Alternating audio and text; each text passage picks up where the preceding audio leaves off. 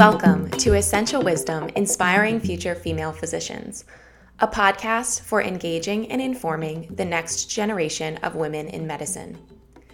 My name is Carrie DeBow. I'm a fourth-year medical student at the Frank H. Netter, MD School of Medicine at Quinnipiac University. Essential Wisdom is a podcast for discussing the joys and the challenges of being a woman in medicine through the sharing of stories and advice by women who mentor us. Take a seat with me at the desks of the mentors.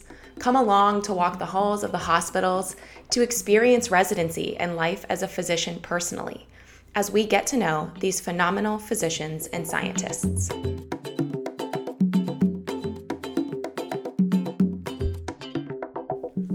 Help me welcome Dr. Jennifer Berumen.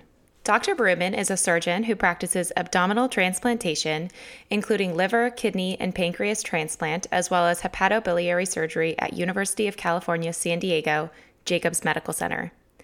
She earned her medical degree from Tulane University and attended residency training at UC San Diego. She went on to complete her fellowship training in abdominal transplantation at Stanford University with a focus on pediatric liver and kidney transplantation, before returning to UCSD on faculty. Her clinical and research interests include pediatric transplantation and clinical research, medical student and resident education, enjoying San Diego, and traveling. Dr. Berumen, welcome to Essential Wisdom.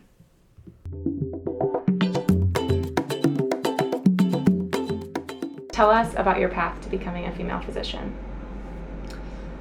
I got interested in medicine when I was in high school. Growing up, my dad was a doctor, and so that got me kind of interested in learning more about it. I was first interested in becoming a veterinarian, and then I realized that I really like people better than animals, although I still love animals. And worked my way through biomedical engineering in college, and as an engineering student, especially with the biomedical engineering portion of things, I got more interested in the medical side of things and got really interested in stem cell research. I did some stem cell research with my thesis as an undergraduate. That got me really interested in transplant and kidney transplant in particular at that time. So I did some research with transplant in medical school as well, and then got really into transplant. So my focus in medicine has been always interested in medicine, but then I really got enamored with transplant, and that's really one of the big reasons that I carried on through with everything.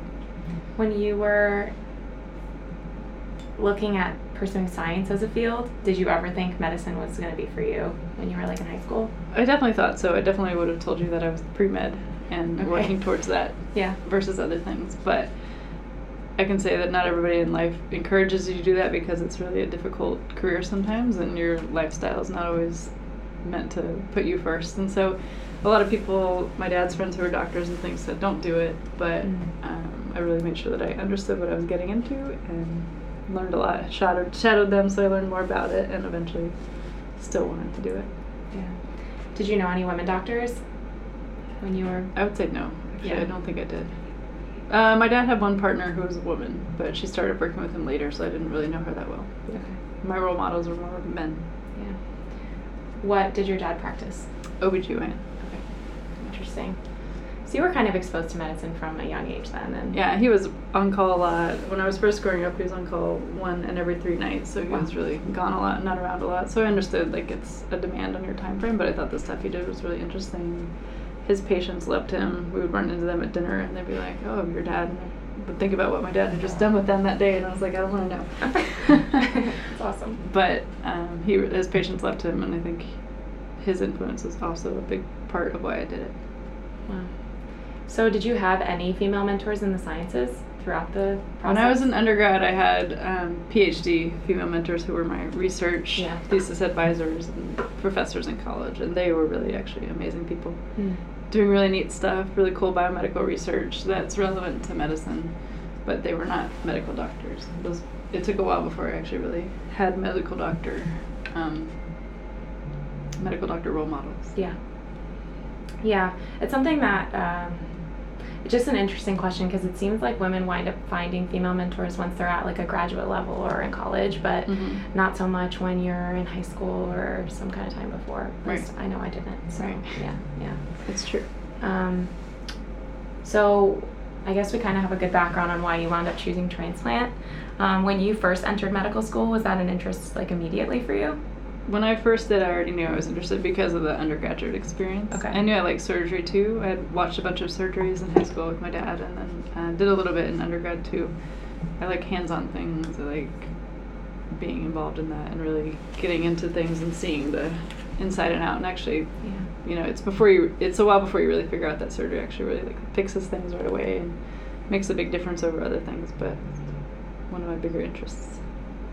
So now that you have chosen transplant, what is probably the greatest reward that you have being a woman in transplant? Being a woman in transplant is sometimes difficult, but I think you know, we get to be a role model for some people. We get to do some really amazing operations. You see the immediate effects on your patients, and you get to see them long term, and it really changes their life. And it's a really fun operation to do. Like liver and kidney transplants are really fun. I get to do pediatric transplant also, and that's really rewarding because these little kids, like who, you know, they're pretty amazing to begin with. They're on dialysis and they're like 2 or 3 years old, and they're okay, and then they have their transplant and they're even better. And so it's really a fun thing to watch. Can you talk a little bit about how you wound up getting into the pediatric side of things? I would say I never thought I would do it, and then when I was applying for fellowships, I interviewed at Stanford, and they're really heavy on pediatrics. Yeah. And then I kind of started thinking about it more and realized it would be pretty interesting, and did a lot during my training, and got really into it then. It's operating on pediatric patients is very different than operating on adult patients. Like the anatomy is kind of perfect, the plans are usually beautiful, everything is a lot more straightforward in some regards, and so it's just a really fun operation to do. And when it goes really well, everyone's really happy because the pediatricians are so into their patients and they're so intense about taking care of them that when things go well, they're so excited.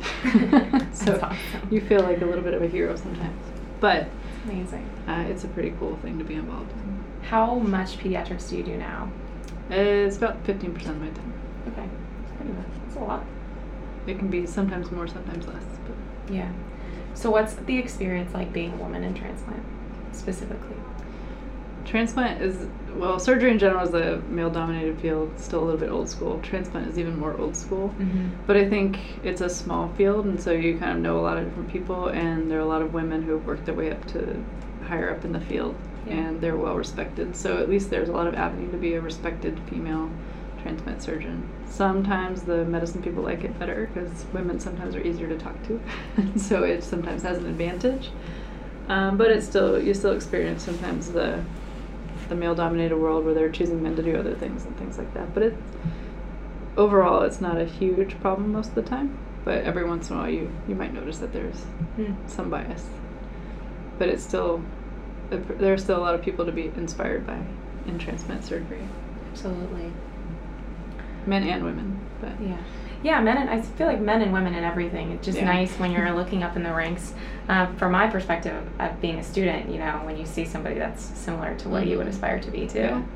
You know? Yeah, I mean, when I was a resident, you didn't hear a lot of like, oh, this female surgeon, whatever, is a chairman. Oh, she's so wonderful. And it's changing a little bit more where you're hearing more like this person's in charge, and oh yeah, they're such a great surgeon, they're a great person, they're a great role model. So you hear a lot more about that now than you used to. It's kind of nice to know that that's happening and that there is a pathway to getting to that point in your life too. Yeah, absolutely. Did you have any specific role models you looked up to when you were planning your career? Mainly the transplant surgeons that I worked with in medical school, and the transplant surgeons at UCSD. Okay. And the ones I've worked with in fellowship. So there are a lot of different people.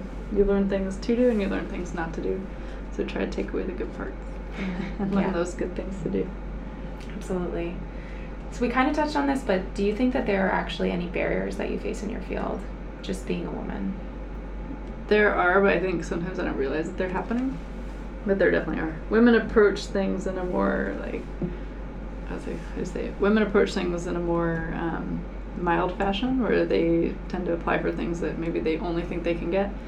Men tend to just go for everything, and so sometimes that ends up hurting you in the field of surgery, where you may not be quite as aggressive or as confident in going for what you want, and the men who do it get it. So sometimes there's that bias happening, but I think as long as you recognize it and you work towards it, and you're a good doctor, you're a good surgeon, people are going to recognize that, and you can work through those kind of issues. And recognizing those characteristics in myself helps me prevent those things from happening to me. So if you were looking back at your decisions you made through college and med school, do you feel like you would reflect and say, oh, there were definitely shots I could have taken? Absolutely. Yeah. There are a lot of things I didn't do because I thought maybe I wasn't qualified, or I didn't, think that I didn't want to push myself like that. Whereas a man would have just gone for it, whether or not they deserved it or not. And so if I didn't apply and the man did, the man got it. So those things definitely happen. So what would you tell a high school or college student? I mean, how do you get over that, You have to recognize it's happening before you can get over it. And it's really easy to not realize it, but once you realize it's happening, really making the steps to change your behavior so that you think more like a man sometimes, even though it's not always the best way to think, but sometimes at least recognizing your professional qualities, recognizing the good things about you, what you can be doing, and recognizing that you have a lot to offer that maybe people haven't told you have, that maybe you haven't realized about yourself, but that you can, if you really want to do something, you can work to make it happen. It seems like the key to recognizing those things would be having either a really great parent who's good at that or a good mentor. How do you think college women should approach finding and maintaining mentors? So, in college it's going to be the people you're around, like your professors, and getting to, if you see a professor who you like, who their personality melds with yours well, then meeting with them more frequently to actually have them help you guide you in your career goals. It's kind of hard to find someone outside of your field who you haven't met, and that's a challenge. But sometimes there are programs that will help you with that, like pre-medical programs. You might do those nights where you have doctors come and talk. Sometimes those are good ways to meet other people, and if they'll let you shadow them or they're shadowing programs, that's a good way to kind of get in with someone in medicine. And the most important thing to do if you do that kind of stuff is to show interest and ask questions and show up on time and be engaged. Not over-engaged, but engaged. Fair enough. Not stalkerish, just engaged. Yeah, definitely.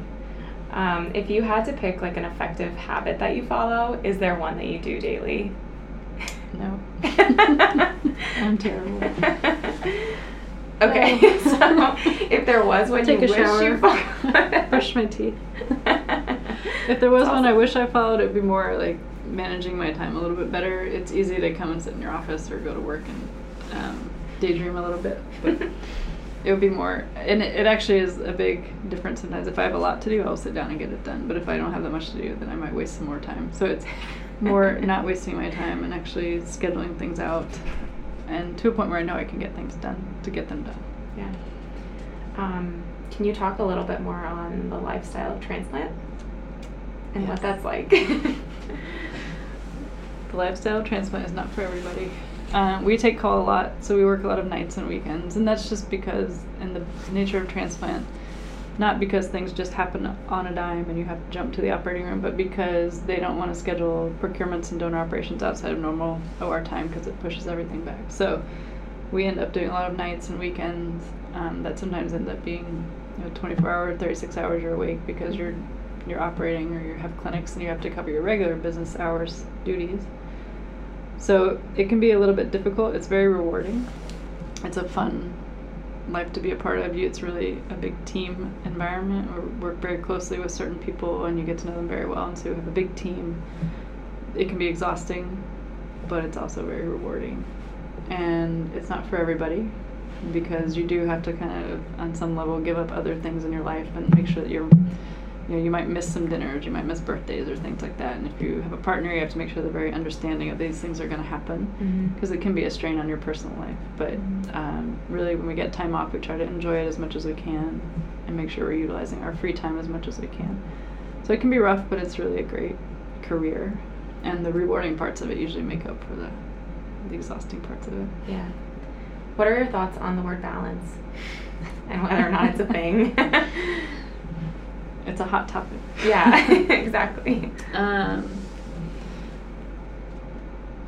It's definitely a thing. It's hard to find the right balance sometimes, and it's going to maybe vary based on your week. So if I have a week where I'm working every night and I'm exhausted, then the next week I'm going to try to work less and try to come in later to work take my dog for a walk, do things that are not work related, even if it's just like go shopping, go to a movie, go out to dinner, whatever it is, to kind of feel more like a normal person. So you have to try to find the balance. You have to make sure you take vacations. It is hard to disconnect from work, but you have to make sure you do it so that you figure out some me time. Because it gets hard to only work. It's really hard to only have that balance in your life. And it's really easy because most people go into medicine are really career driven. It's really easy to spend your whole time working. Even as a medical student, it's easy to spend all your hours like at the hospital, not leave when they tell you to leave, but it's okay to leave. It's okay to go home and have a life outside of medicine. It's becoming more acceptable also to do that. That's good advice. Yeah, it's hard. Yeah, absolutely. How do you take the time to mentally disconnect? So as a transplant, you're on call a lot, and you go home even, there's the possibility that you may have to come back in. There's the level of like leaving your phone alone, and that's really hard to do because if we're on call, we can't. But if I'm not on call, it actually is really nice to like leave my phone in the car when I go to dinner or something like that to avoid checking it nonstop, because if I have it, I'm going to check it. When I'm on call, we can't do that. But when I'm on call, you at least will sometimes know you have several hours free, and so try to plan something. Just try to plan something that makes you feel a little bit normal. Yeah, absolutely. Like you're not working all the time. And it's okay to not plan things when you're on call and then plan a lot for when you're not on call. But whatever works out for you personally, as long as you're happy. Yeah, absolutely. If you had any resource available to you, this is such a funny question. Everyone has a different kind of an answer. How would your day look different? So some people have said before they wanted more time, like or a scribe. An actual resource. You want a scribe? A scribe would be fine. I kind of have people who help me with that, thank God. I would be able to transport myself from place to place without having to walk or drive. Fair enough. So if I want to be one place in 1 minute, I could just pop there. Like just teleport. Teleportation. That's awesome. Yes. I need that. That would be so good. And a clone. A clone would be great. I like both of those. Yeah. How do you choose to set your priorities in your life? Mainly by career or? It's a difficult question. I mean, when we're on call, you don't really have the choice to change your priorities. Work has to be your priority. Taking care of patients, making sure they get out alive. Yeah. So that's a priority. But outside of work, it's a difficult question. I'm not sure I really make the choice. I'm sure sometimes the work makes the choice for me. And then if I have time, though, outside of work, I try to make sure I am setting aside personal time. Yeah. Doing things with my friends, getting out of the house, cleaning the house. Yeah. So in terms of like the greater umbrella of like running your life, I guess, so would you choose that your top priority is primarily your career?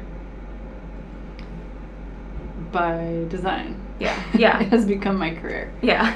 Yes. For the most part, it's become my career. I mean, there are people who have families. I have a boyfriend. I have a dog. Like, those things are important to me to, like, spend time with. But it's not something you can always do when your career is as demanding as it can be. So I try to take those times when I'm not on call and make sure I'm making those priorities and seeing my family, taking vacation, so that those things aren't falling behind. Because it's easy to let those things fall behind. And it's easy to let work take over your home life. It's easy to be in a bad mood when you're at home because you have to go back to work that night or something like that. You just have to remember that, yes, you chose this, but at the same time you can choose to kind of change your lifestyle a little bit so that you do things that you enjoy outside of work. Everyone always says, like, I don't feel bad for you because you chose this lifestyle. However, I don't appreciate that because I did choose this lifestyle and I love my job, but I also think it's not fair to work all the time. So you should choose some sort of career, some sort of thing for yourself so that you can do things that you want to do. See your family. Yeah. Get out of town for a weekend, whatever it is. Make sure you're planning those things so that you take care of yourself. So if you went back, would you do transplant again? Probably. Yeah. Probably. You love what you do. Yes. 75% of the days I love what I do. Awesome. And it is what it is. There are hard times no matter what you choose. Yeah. We kind of talked about balance already, so that's kind of usually my next question. But in terms of challenges and decisions you had to face, what was like a pivotal challenge you faced and how you navigated it? When I was a medical student, I was in New Orleans at Tulane, my 3rd year, and Hurricane Katrina hit, like right after, I think in August of my 3rd year, and so I was vice president of the student body at the time, and we essentially lost all communication with everybody because the cell phone towers were out. We all kind of disappeared, and we had to work our way back to figure out where everybody was, working through like text chains because text messaging worked, and eventually we found everybody. Eventually we moved the school to Houston, and there were a lot of like obstacles in getting there. We lost a lot of students, but we had to really work to make sure everybody like still had a community, because it was kind of hard to come and just be on your own. So we went to school at Baylor in Houston and UT Houston, and then a couple other schools in Texas. And as with the student body, we really did a lot of things to kind of help bring everybody together. We got the money together to get our own student lounge in Texas, so we made our own student lounge where we could all go, and at least we could see each other, and we had a bunch of events that we planned. And fortunately, Tulane was very supportive for that, so it really made the transition a lot easier on everybody, having this kind of support from the group of Tulane there. Wow. And it was a really nice experience in some regard. I mean, it was terrible. I would never want to go through that again, but the good part was it really brought a lot of us together, and we did a lot of team building and working with UT Houston to make sure that everyone was happy we were there, and all these things to really work through. Baylor wasn't necessarily that happy we were there because their students felt like we were going to take away from them, but we had to do a lot again of kind of hand-holding and working through all these issues so that it went smoothly. And it went as smoothly as it could. So that was a big challenge. It was hard to navigate, but there were days when we were like, why are we doing this? But that's crazy.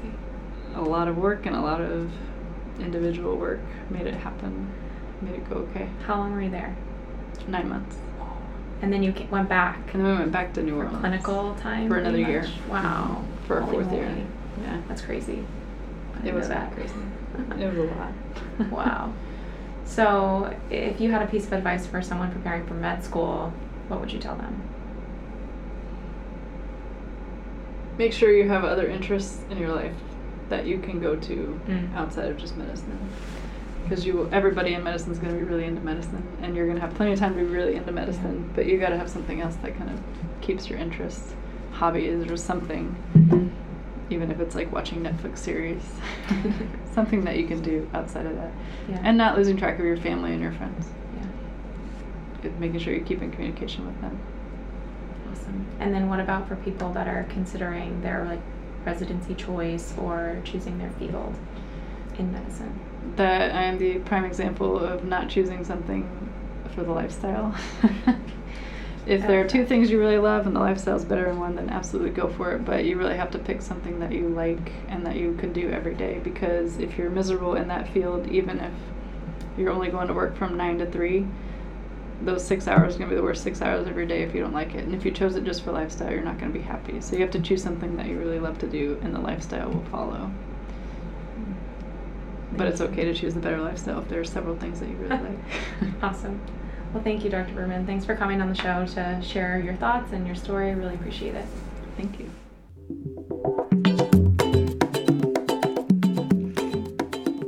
Thank you so much, Dr. Berman, for coming and joining us on this episode of Essential Wisdom, Inspiring Future Female Physicians. And thank you to everyone who's out there listening. I am so happy that you have come back to join us in this new year. So happy 2020 to all the listeners out there. And don't forget to tune in later this week for our 3rd episode of 2020. Happy New Year, everyone.